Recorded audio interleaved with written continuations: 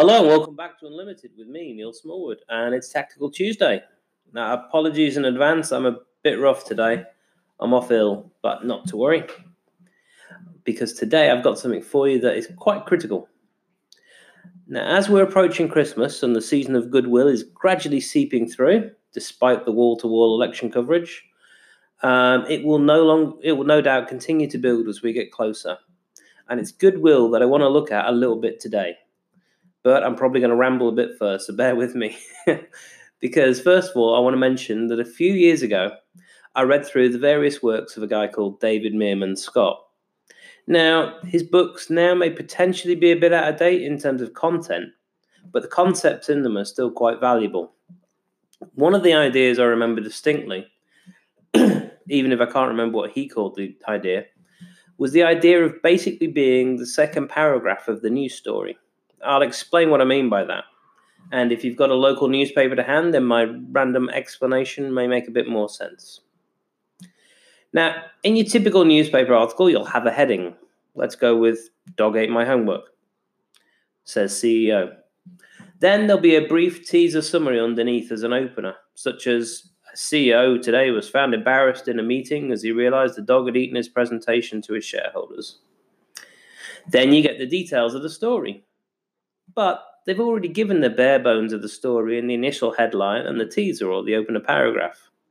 So now they have to add depth to it. So the first paragraph will give you fuller details. Now, I have to say at this point, actually, I'm saying first and second paragraph. It isn't literal every single time, but it's the story structure I'm looking at. So the first paragraph will give you fuller details. But now they have to add depth or breadth to continue your interest and to get a full-length article. So in this story, maybe they'll go and get the neighbour's views on the dog for the depth of one of the characters, and this is the bit that I've been gradually building to here, they'll add something else to the story to give it wider context. In this example, maybe they'll go to a dog psychologist and talk about how often dogs really eat homework and what causes this as a behaviour in them. Or there'll be something in the kind of second paragraph area that will be local printer reprints the CEO's report in time to save the day. And it's here in this second phase of the story that you can be involved as either an expert, like say the vet psychologist, or as an additional feel-good element to the main story. So in that one example, it was a local printer. But maybe it's the story of a sick child locally, and in the second phase of the story, a local business helps make their dreams come true.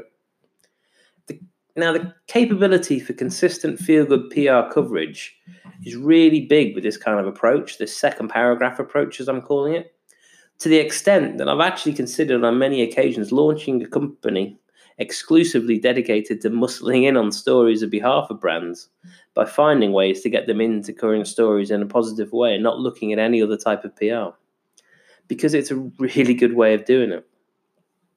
Now, I'm talking about this to you today.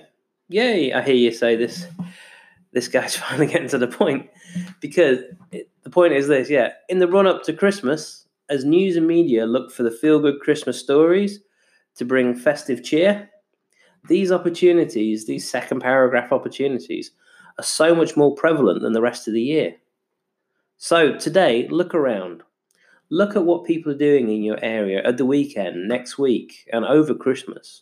Look at individuals, charities, hospitals, and so on. Look for newsworthy things, and at the same time, think about how you can genuinely help them. What can you offer? Then get to it and start getting yourself in some of these Christmas feel-good stories, because it'll do wonders for your brand and your soul. So that's my thought for today. I'm sorry it was a bit rambling. I hope to feel better tomorrow when it will be Work Smart Wednesday. So I look forward to speaking to you then. Have a great day. Bye.